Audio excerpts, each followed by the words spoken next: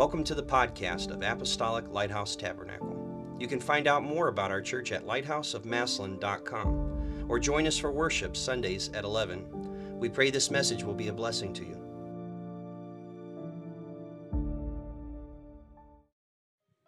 Praise the name of the Lord. Hallelujah, hallelujah. Thank you, Jesus. Thank you, Jesus. Thank you, Jesus.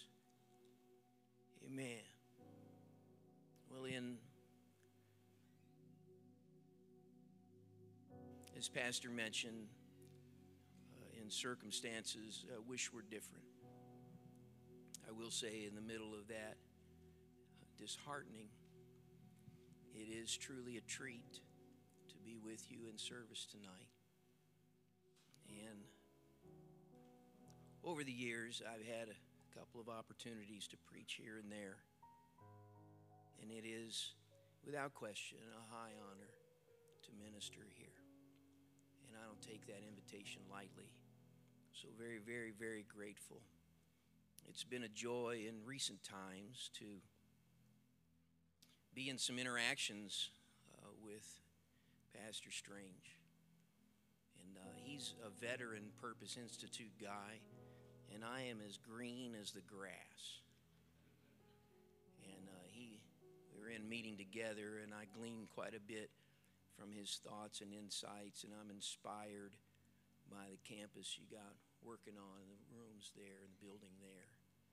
I walked in with my mom this evening, and I looked over in that new property, and I noticed some yellow barriers across the parking lot, evidently to keep young people from excessively addressing the parking lot. It's funny to me because Pastor's dad used to do that in this parking lot. And that was great.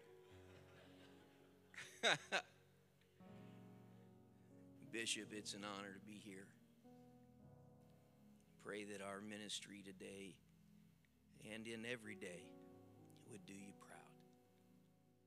I honor you highly. You can be seated. I'm going to share with you something tonight that I'm still working on. I have enough material to have a message for this evening, but I'm certain it's going to be 3 or 4 more messages before it's all said and done. So there may be circumstances, or there may be something that I talk about this evening that you think to yourself, well, he didn't put a bow on that. And I still wonder about that. And what if this? Well, those are all great questions. Write them down, mark them down, study your Bible, search it out, have a good Bible discussion with somebody. These are good things.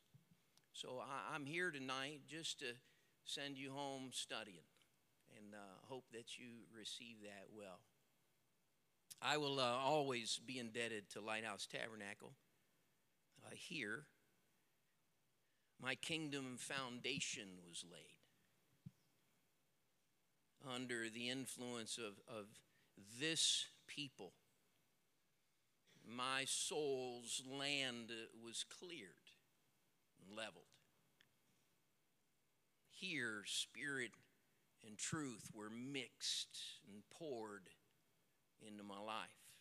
It's from this group, disciples work together, spreading in my life and others the concrete of faith, applying it liberally and uniformly, and seeing to it that my foundation was sure.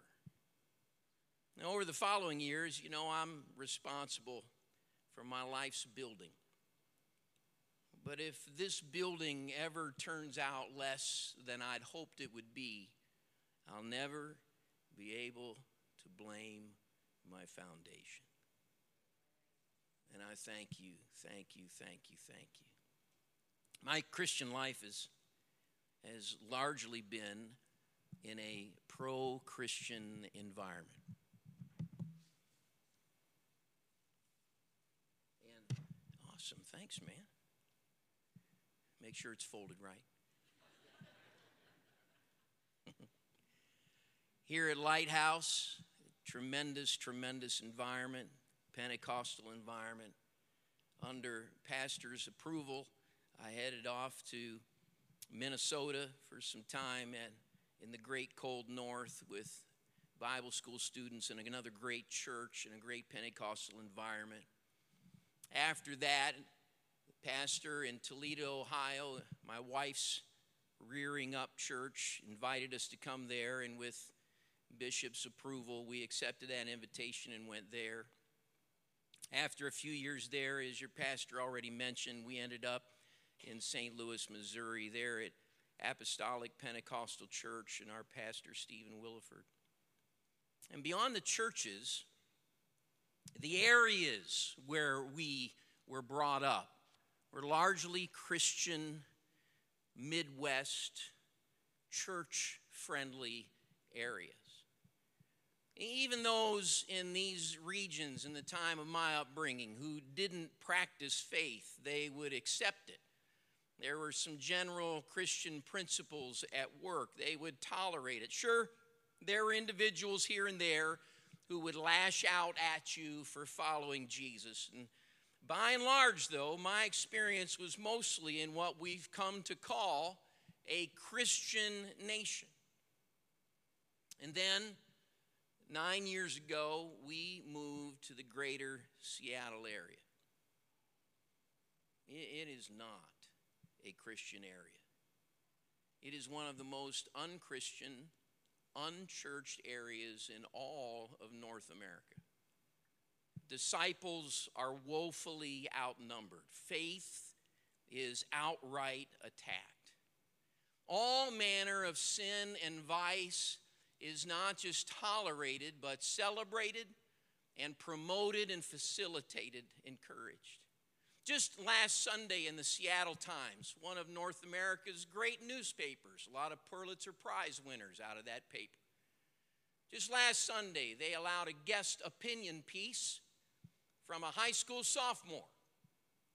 And the title of her piece was, "Why Schools Should Teach Gender as a Spectrum."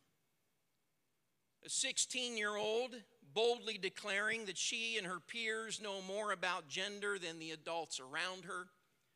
She's thankful for the way her school honors her chosen pronouns. She's glad that already in her high school she's able to use whatever bathroom she wants and facilitate other things as she chooses to do. And I'm using the word she because I don't believe in gender spectrums. She writes, however, in that opinion piece in the most prominent newspaper in my state, that she says more should be done because of the microaggressions that she faces in her high school. Those are the kinds of ideologies that are facilitated and promoted in our Sunday paper, a stamp on a block that this is what we approve of. Now, my heart breaks for a 16-year-old who is so deceived and confused by the fallacies of the enemy in this world. And yet I live in a place that is predominantly directed by that. Our church, we are a missions work in an ungodly land. Except we still live in the United States. I'll tell you, it's not the USA I was accustomed to. And perhaps in those short comments, you sit here thinking, wow, I'm glad I don't live where you do. But if the Bible's true, Paul said, know this. In the last days, perilous times will come. Paul wrote to Timothy, all who desire to live godly in Christ Jesus will suffer persecution. But evil men and impostors will grow worse and worse, deceiving and being deceived. Jesus made it abundantly clear. Then they will deliver you up to tribulation and kill you. You will be hated by all nations for my name's sake. Many will be offended, will betray one another, they'll hate one another. Many false prophets will rise up and deceive many. In the environment that Paul and that Jesus explain, all disciples will become rarities on this planet. All nations, even United States, will come up and rise up against those who are people of faith. We will go from enjoying as Americans being in a Christian majority. If Scripture holds true, we will not always be in the majority. We will not be tolerated and approved. It will not be proudly declaimed as a Christian community. And I just wonder, are we ready for that? Are we ready to live in the minority? Are we ready to live in a hostile land? I've heard comments by disciples in my area, folks who live where I live. Now, there's a lot of reasons it's tough to live there. Cost of living is ridiculous. But you can also make a whole lot of money there, so it's relative. People thinking about moving out. I'm moving out of here. And our state's unique because on the west side of the mountains where I live is it's the most beautiful, the most spectacular, and it is the craziest in terms of values and thought. If you cross the mountain range and go on to the east side of the state, it's like Oklahoma. It's exactly like Oklahoma. Very conservative, very rural, very farmland, four-wheelers, cowboys, the whole deal. So there's folks on my side of the mountain. I'm going to pack it up and I'll move to the other side of the mountain. You know why? Because it'd be good. Wouldn't it be good?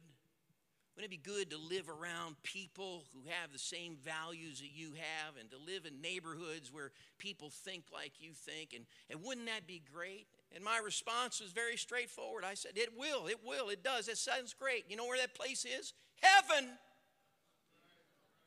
That's where that place is. And when you and I desire to live in a place where people think like us and act like us, that is the calling of a spirit within us saying, come Lord Jesus, I am ready to make heaven my home. That is that sense that is calling in us. And so we might ask, why hasn't Jesus come back? When he decides there's too few of us to make a difference, then he will come and take us home. Why hasn't he come yet? Well, he's hoping. He's waiting. The opportunity is for all those that are unsaved to still have a chance. And so it makes me wonder, until Jesus returns, what happens if sinful areas are abandoned by disciples? Who's going to be their witness? If my neighborhood, if my workplace, pick your place. It's just become so sinful. It's just become so ungodly. It's just become so evil. It's just become so wicked. I understand you. I get it. I've been there and done that. What happens to that place if the righteous leave? We'll read about it in the Scripture. When we're resurrected, when we're taken up into glory, you can read about what happens. And if you and I back out of the places that need God, then we're deciding for God when it's time to leave him alone. I wrestle with that. I struggle with that. But if we stay, if we remain, if we stay in these outnumbered areas and we accept missionary status, what's that look like? What do we do? Should we be fearful or should we be faithful?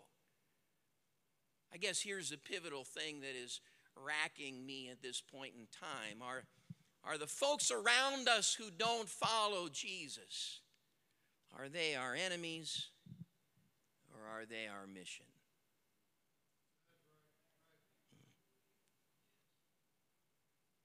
Let me ask you something. When was the last time you had dinner as a family, had a meal together? Think about that. Now, I'm going to go through a bunch of questions right now. So it's going to do one of two things. It's going to help us all kind of start thinking and getting on the same page, or it's going to irritate you. one way or the other, I have your attention.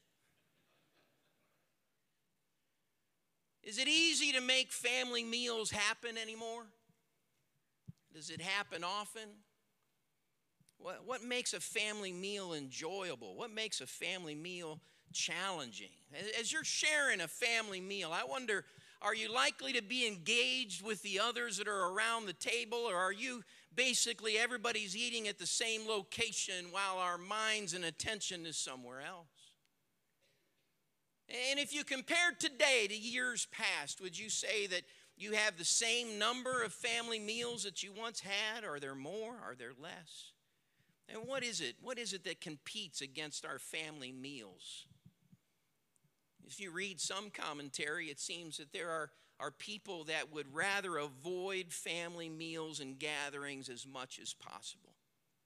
Without fail, come Thanksgiving, Christmas, other holidays, I'll read some post, some editorial, some commentary by somebody who dreads going to a family meal because there will be a conversation that is difficult and challenging, and they just don't want to deal with disagreeable subjects. Maybe that's the kind of person you are. Why is that a problem? Why is that? Why aren't we really willing to engage conversation with people of differing opinions? How come we as a society are less willing to understand others' views and to share our own? Why is it that we're not, as a community, as a society, we don't want to consider how others can help me improve and how I might help them improve? Now, here's the way it feels to me, and maybe this is just because I live on the left coast, but there are times when it feels like we gather ourselves into our different camps, and we pitch our tents with others who mostly think like we think and value what we value, and we do that to the exclusion of other camps who think differently.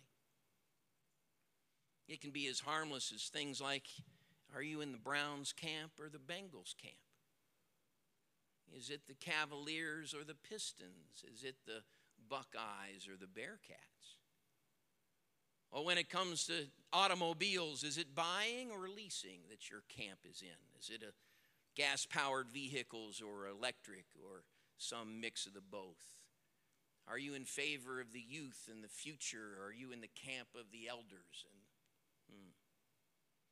Are we in the camp of new music or the camp of old music? Are we in the camp that I want to learn via discussion, or are the camp that I got to learn via lecture? Camps. Y'all with me? These camps. And we get into our camps. Here's the thing, that over time, if we follow society, if we go down that pathway, if we stay in this divisive environment and we fall into that pattern, we get hunkered down in our camps, we start to view other camps and camps of different thought as our enemies. And the more we become entrenched, the longer we hunker down in our camps, the more difficult it becomes to associate with those of other camps. And you know what? We might decide, I'm just going to stay in my camp and I'm not leaving this camp. And COVID restrictions made that real easy. And what about if someone in our camp engages someone in another camp? We might be prone to accuse them of treachery. Did you see? I heard she had coffee with so-and-so who's from that other camp. I heard he was laughing and carrying on with that guy from that camp. If this exists in society, how does it affect conversations between husbands and wives, between parents and children, between siblings? Do camps affect the conversations between fellow disciples, even within this room? Do camps hinder or even eliminate relationships between disciples and non-disciples? I wonder, are we living in a unique time, or has there been a time like this in the past? And does the Bible contain examples of what I'm talking about? And if so, what does the Bible have to share with us? You know, I don't know about this group anymore, but the Pentecostals I see most often, we have a strong conviction in food. We like food. We enjoy our meals. You know, the first meal in the Bible is early in the book of Genesis. King Melchizedek has dinner with Abram. That's the first meal in the Bible. Not long after that, Abram serves a fancy dinner to 3 angelic visitors outside his tent, and they fellowship over a meal. On into Genesis, Jacob steals his brother Esau's birthright over a meal of bean soup. And then he steals the blessing over a meal of wild game with their dad, Isaac. You check out Scripture, there's other meals. Jacob, the deceiver, has a very tentative meal with Laban, his father-in-law. They're kind of a dinner for a bit of a truce. And the last big meal in the book of Genesis is when Joseph's brothers make it into the land of Egypt, and there's a big old banquet where they're reunited as a family and celebrated over a meal. Meals in the Bible, there's many different contexts in the Old Testament, different reasons for meals. Of course, there's family meals, but there's meals to ratify covenants. There's meals to celebrate military victories and to accompany the anointing of kings. There's meals because of a birth and because of a marriage. Shared meals in the Old Testament were intentional and they were purposeful. They involved interactions on occasion beyond family, perhaps business associates. But we also find in the Old Testament that meals distanced people from others. There are some meals that are actually instituted by the Lord himself. The Lord said, for sure, you need to have 3 festivals every year: unleavened bread, Passover, first fruits, Pentecost, and the ingathering. You got to have those 3 every year, year after year. Big old feasts, the original potlucks. Got to have those every year. In Exodus, the Lord explains how these meals are going to make them different from the nations around them. Listen as I read. Announce to the whole community of Israel that on the 10th day of this month, each family must choose a lamb or a young goat. If a family's too small to eat an old animal, let them share with another family in the neighborhood. The animal you select must be a year-old male, either a sheep or a goat, with no defects. Take special care of this chosen animal until the time that it's sacrificed. You must slaughter the lamb or the young goat at twilight. You must roast the meat over fire and eat it along with bitter salad greens. Do not eat any of the meat raw or boiled in water. It must be roasted over fire. Do not leave any of it until the next morning. Here's your instructions for eating the meal. It's not just the diet. It's not just the recipe. But here's how you dress when you're having this meal. You got to be fully dressed. You got to wear your sandals. You got to carry your walking stick in your hand. And you got to eat fast. It's the Lord's Passover. Now, those items highlight this ritual, this purity, and this indeed what they were supposed to do. Now, that every meal wasn't like that, but that caught on into other meals. There were very specific things that were practiced in the Old Testament and among the Jews. And let's be candid with all the things that you must do for those meals and you can't do for those meals, and the kind of food you have to have for those meals, and the way you got to dress for those meals. Your neighbors aren't coming. The people around you who don't know God, they're not coming. The Gentiles, the people of the land, those who are not Israelites, they're not coming to that dinner. The meal separated. Now, there were some forms of hospitality. If there was a resident alien coming through the land, you could feed them. Sometimes a total stranger could be invited to create new friendships. But the Old Testament comparatively contains few references to meals that built bridges between those who were previously estranged. Even less do we find the command in the Old Testament to love your enemies, or the illustration of warring parties eating together. In fact, when you look over the whole of the Old Testament, your overall impression from the majority of text is that meals in the Old Testament were to separate and to draw boundaries. And only those who belonged could come. The outsider wasn't welcome. In fact, we don't find a single example in the Old Testament of an uninvited guest, a random person just coming to dinner. Neither do we see faithful Israelites seeking out the ritually outcast or the morally outcast of their society to include in table fellowship. Now, between the Old Testament and the New Testament, you know this, there's about 400 years it took place, the intertestamental period. And in that 400 years, when there isn't any scripture recorded, the Jews took the ritual cleansing and the meals even beyond what the Lord instructed. They took it to the next level. How you washed, how you dressed, the next level ritualized.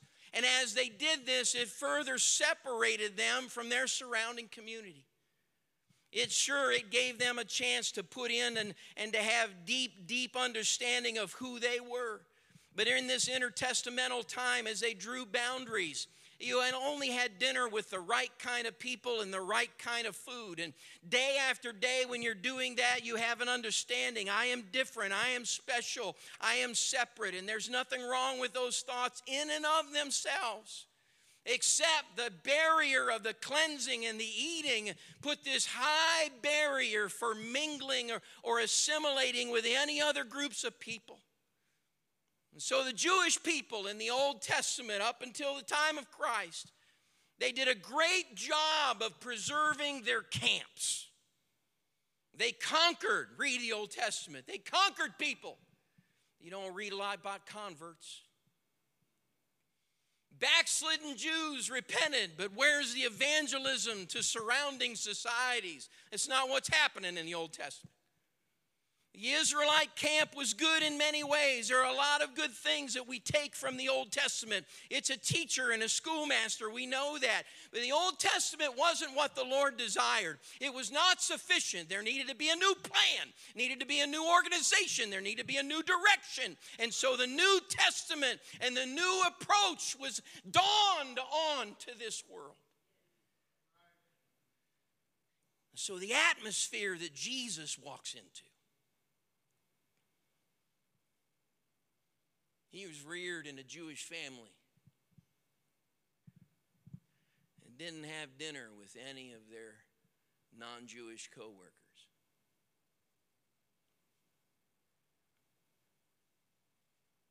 Their kids didn't play necessarily soccer in the yard together unless you were a fellow Jew. The differentiation and the defining differences. You couldn't have people over to the house to eat because they were ritually impure. And you couldn't go to their house to eat because they were ritually impure. And so this dividing line is there. This separation is there. Now, Jesus made his purpose very clear. You probably heard it preached over Easter weekend.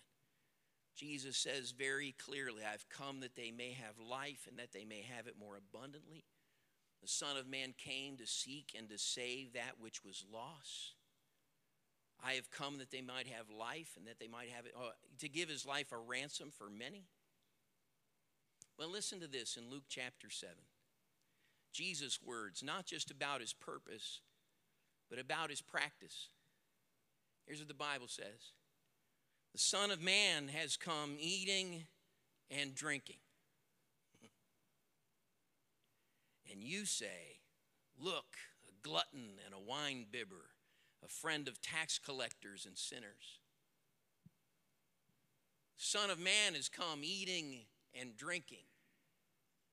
And you say, look, a glutton and a wine bibber. I hope somehow you can see the transition that Jesus wreaks on these people's minds. For centuries, they don't hang around with anybody but their own kind. For centuries, they only have dinner and fellowship. And yeah, they have business transactions. I'll trade you some grapes for that cloth that you have right there. I'll trade you some goats for some of those donkeys that you have right there. They were business transactions. They saw them in the square. But where it came to where they got to know people and they got to understand people, and they weren't just interested in conquering them on the battlefield, but knowing them as human beings. And Jesus wanted not just to know them as humans and as his creation, but that they would come to know him. And what did he do? Let's go get a bite to eat. Centuries of ritualistic washing, wearing just the right clothes, sitting down just the right way at the table, sitting in a certain order, lesser to greater. Come on, read your Bible. It's all in there. It's a lot about food and a lot about order, and they have the food. And Jesus comes in. Yeah, I'm not worried about that. Come on, read it. Luke is great. Many examples of Jesus having dinner with folks. Jesus, his first miracle is what? At the wedding of Cana. It's a big feast. It's a food deal. And what's his miracle? They run out of wine. The fellowship is fixing to be over. We're out of food.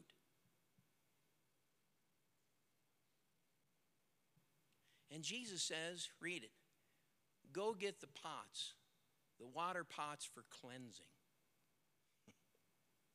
Y'all spent all your time, instead of making sure you had enough to have good fellowship, you were all concerned about washing your hands.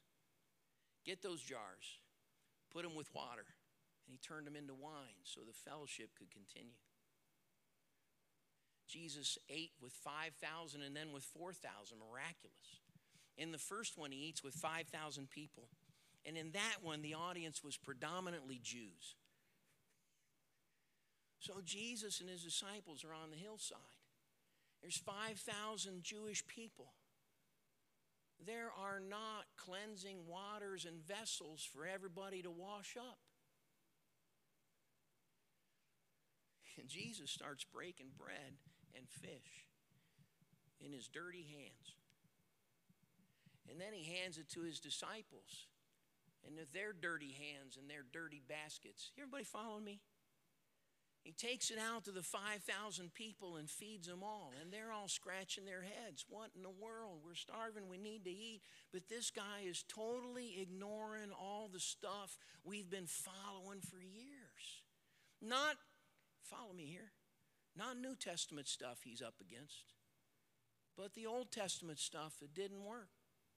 No converts, just conquests. He said, we can do something better.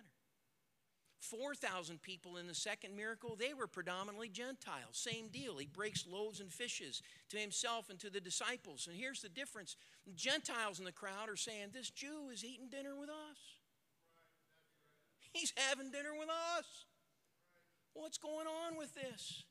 In fact, the food and the situation is so interesting. If you call it out and you check it out in Mark chapter 2, it's even involved when Jesus calls the 12 apostles.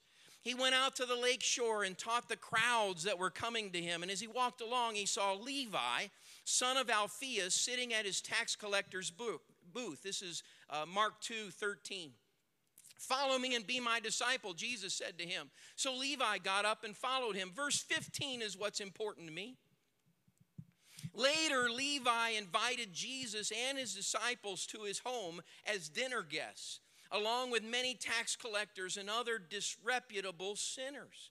There were many people of this kind among Jesus' followers.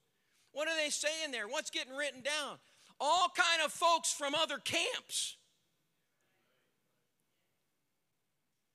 When the teachers of religious law, who were Pharisees, saw him eating with tax collectors and other sinners, here's what they said.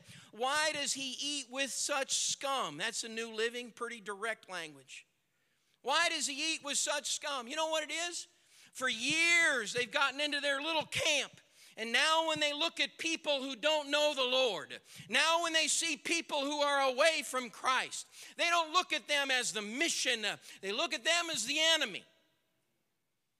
They're thinking in Old Testament ways and not in the way Jesus has brought to the territory. When Jesus heard this in verse 17, he told them, healthy people don't need a doctor, sick people do. I've come to call not those who think they are righteous, but to those who know they are sinners.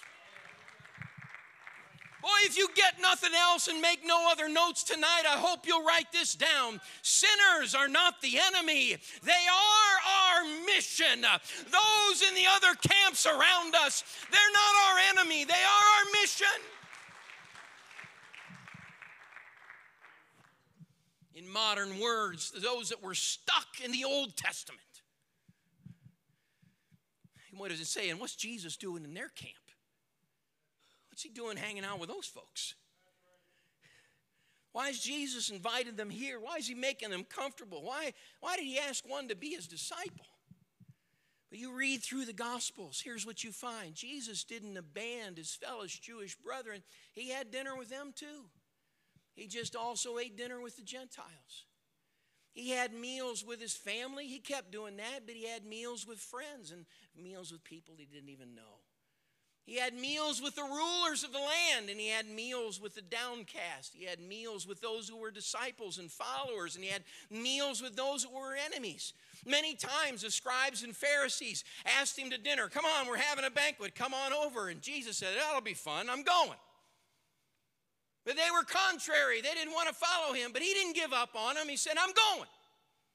He ate with those that were unaware of him, those that were repentant to his ways, and those who were clearly defiant. He had dinner with the ritually unclean and the morally unclean. He dined with sinners of every sort. What are you saying, preacher? I'm saying Jesus engaged in others' daily lives, and he did it through meals. He got personal with people. He got close to them. No longer were the sinners and the unbelievers and the people away from the Lord, somebody out there, this general group of folks who don't know but the Lord, those that are just out in a camp somewhere. No, he brought it home to individuals. He brought it home to faces. He brought it home to names, and he had dinner with those folks. He got close to them, sat side by side at tables over drink, and he did it without fear. When it came to meals, the master turned the religious world on its head. While they were secluded, hunkered down, y'all aren't good enough.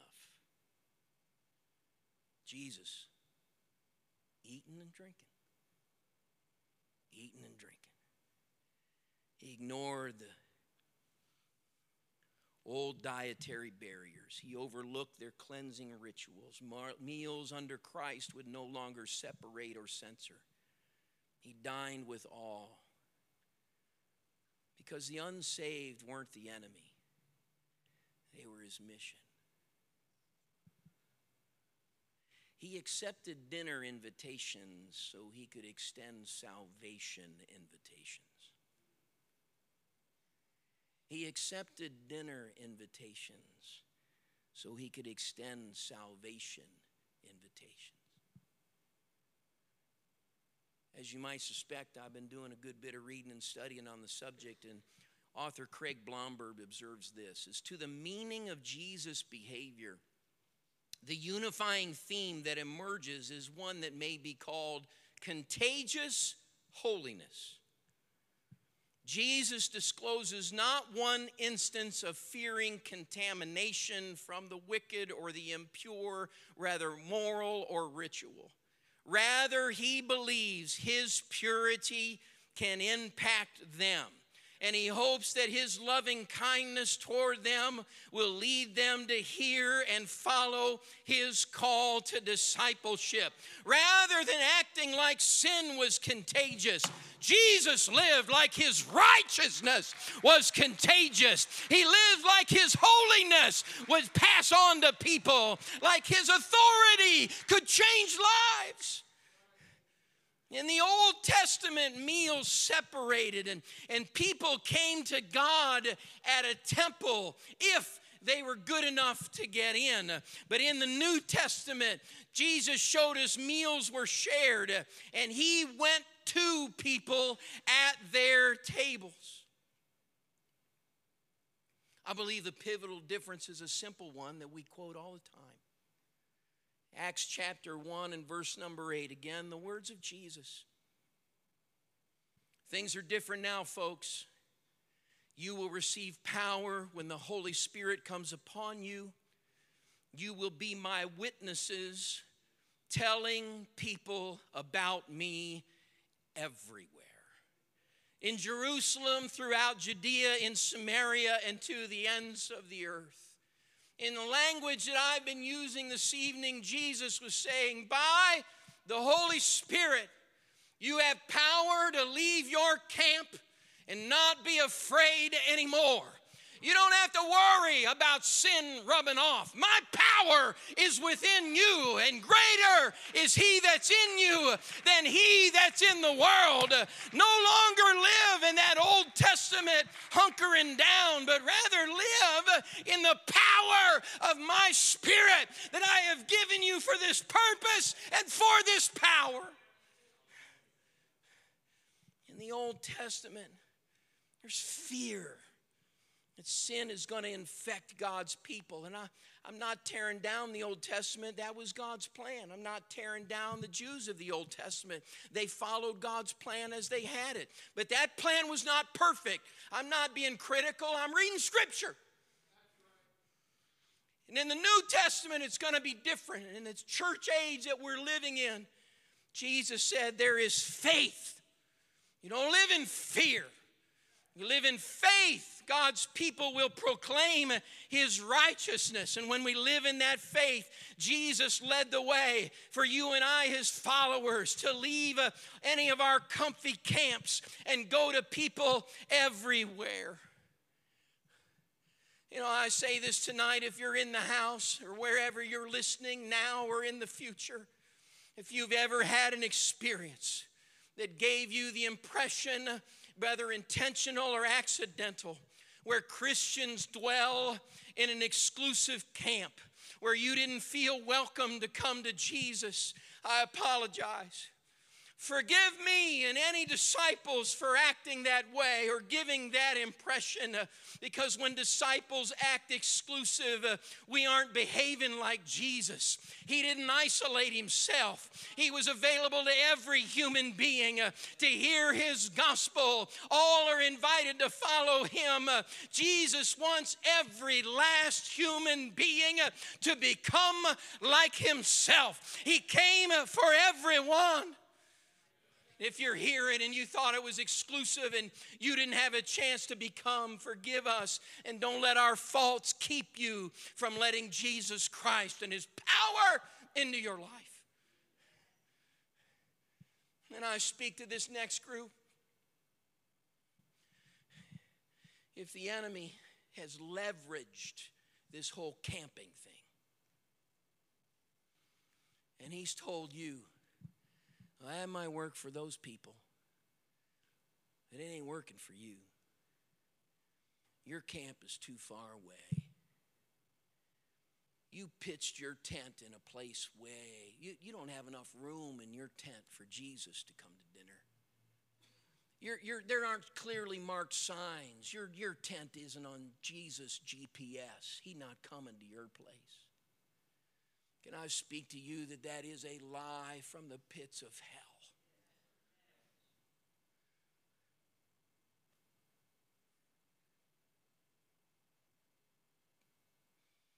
No one is too broken. No one is too unclean. No one is too hopeless. In this house right now, if you know of someone that you're concerned about, that you think needs God but fears they can't get to God, would you raise your hand right now? And I want you to begin to pray for them. I want you to begin to pray for them by name. There's somebody that you think, you know what? I bet they feel like they can't come back to God. I bet they feel like they're too dirty, they're too removed. I want you to pray right now in the name of Jesus and the power of the Holy Ghost that deception would be removed, that confusion would be taken away, and somehow you have a soon opportunity to speak into a life. They're not too far gone. They're not too far away. Their tent is not too difficult, but Jesus Christ is alive and well. He's interested in every human being. He's interested in every soul. Come on, call on the name of the Lord just for a moment right now. Talk to the Lord right now. In the name of Jesus, Lord, take away those blinders. Lord, by your power and glory, remove that deception, Lord. Remove that confusion, oh God. Allow there to be a revelation and a beacon, oh God, of your love and of your power and of your anointing and of your truth into their lives, Lord Jesus. Move, oh God.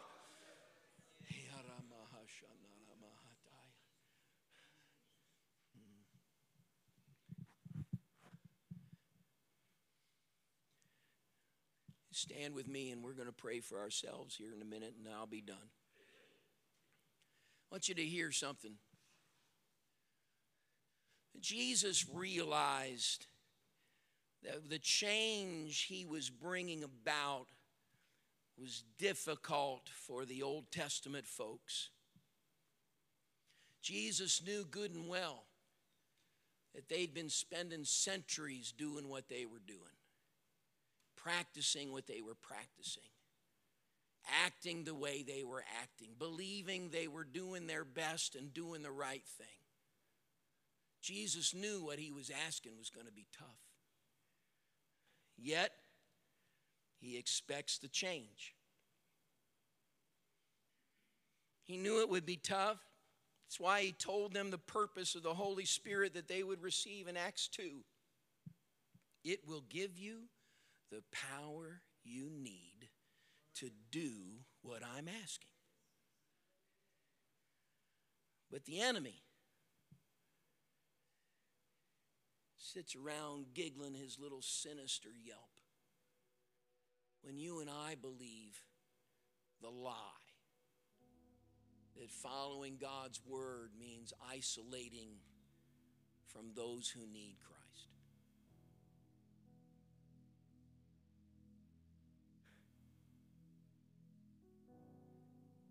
Who am I to play God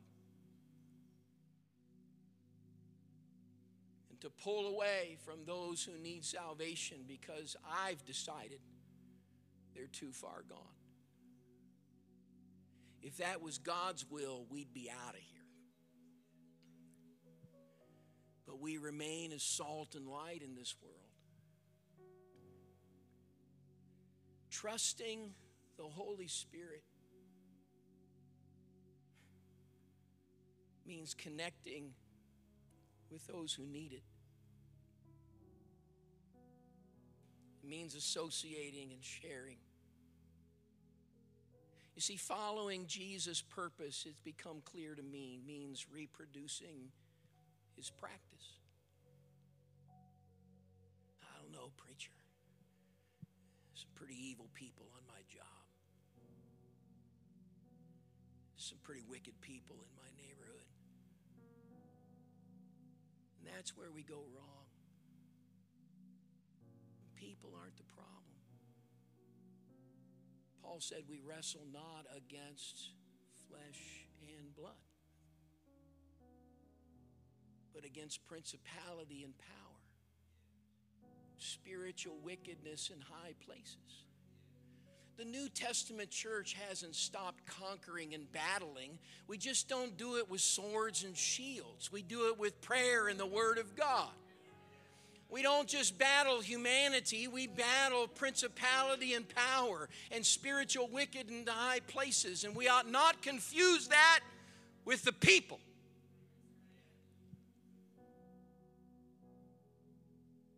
Pray every one of us tonight driving home can't help but stare at homes. Look at apartment buildings filled with people that don't know Christ. They are not come and I think they vote this way. I think they're for that amendment. I think they have this value system. No, that's the principalities and the spiritual wickedness. That's what we battle there. The people are our mission. Here's what I know. That human beings often have to hear a message more than once. You read your Bible. After 3.5 years with Jesus and seeing him having dinner with all these crazy people in terms of the Jewish mindset. In Acts chapter 10, Peter is about to have an invitation from somebody from another camp. And Peter is not ready to have dinner at that house. All those years of watching Jesus. And Peter is not ready to have dinner over there. And the Bible says it was about noon. Peter was hungry.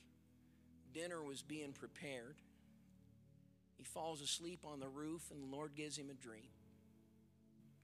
You know the story. 3 times the Lord drops a revision of food that he would not eat as a Jew. It's about the food.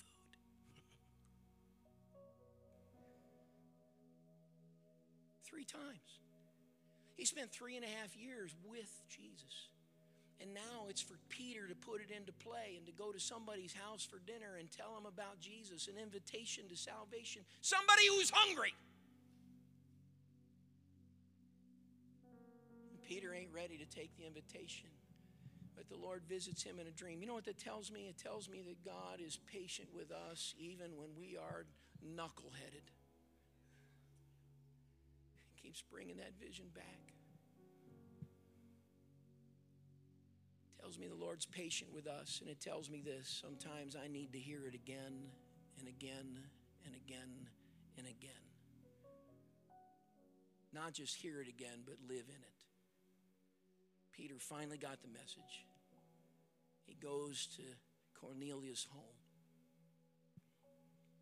Baptism of the Holy Spirit falls. They baptize him in the name of Jesus. How did that happen? It didn't happen in a church like this. It didn't happen in this camp. It happened in their camp when Peter took an invitation. You know what? If this means anything to you whatsoever and you feel like it resonates with you in some way, shape, or form, would you just, I want you to pray in this place, Lord, don't give up on me. If you got to bring the dream 3 more times, keep bringing it. Would you pray that way? For my city, for my neighborhood, for my coworkers.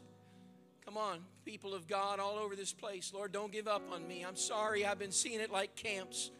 There's something in my frail humanity, Lord. I haven't fully got it. I keep seeing it as us and them. I keep seeing them like the enemy and swords and shields and strategies and overcoming and victories. And oh, Lord, I want to see your plan and your vision, oh God. Show me, Lord, the dream again, Lord. Drop down that tarmac, that sheet, Lord. Help me to see it, oh God. Have compassion on me. Lord, let your grace minister through my heart and mind and spirit. Work in me again, oh Lord. Bring it to me again, oh God. Oh, Lord, you had patience with Peter. Lord, you had compassion on him. Lord, it worked. He finally got it. I want to be like Peter, oh, Lord. I want to hear the call of the centurions near me. I want to hear the call of the Corneliuses nearby, Lord. There's people been praying to know what I know. There's people that are desiring to have what I have. Help me, oh, God, to look beyond my camp.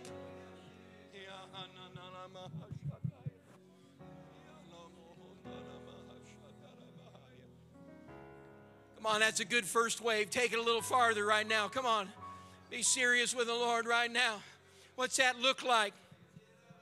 Who's that look like? Come on, throw some names out to the Lord right now. Throw some faces out to the Lord right now. Who is it that you see on a regular basis that needs to know Jesus Christ? Who is it that you've been around, you've been kind of scared of? Who is it that you look at in the neighborhood and you say, those people, those are saints in the future. They're sinners now. They're not the enemy. They just need to find Christ. We need to see Him differently. It ought not be those people in that camp who think that way and live that way. Oh, we pray against the principalities and power, but we pray for the people. We reach for the people. We engage the people.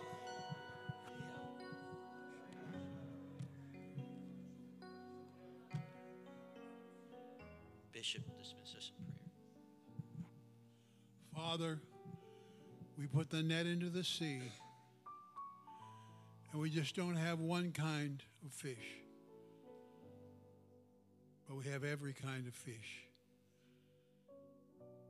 Lord God, that net sinks into the water. We have fish of every kind. Lord Jesus Christ, we put our nets into the water. And we not discern from the surface what we're going to catch.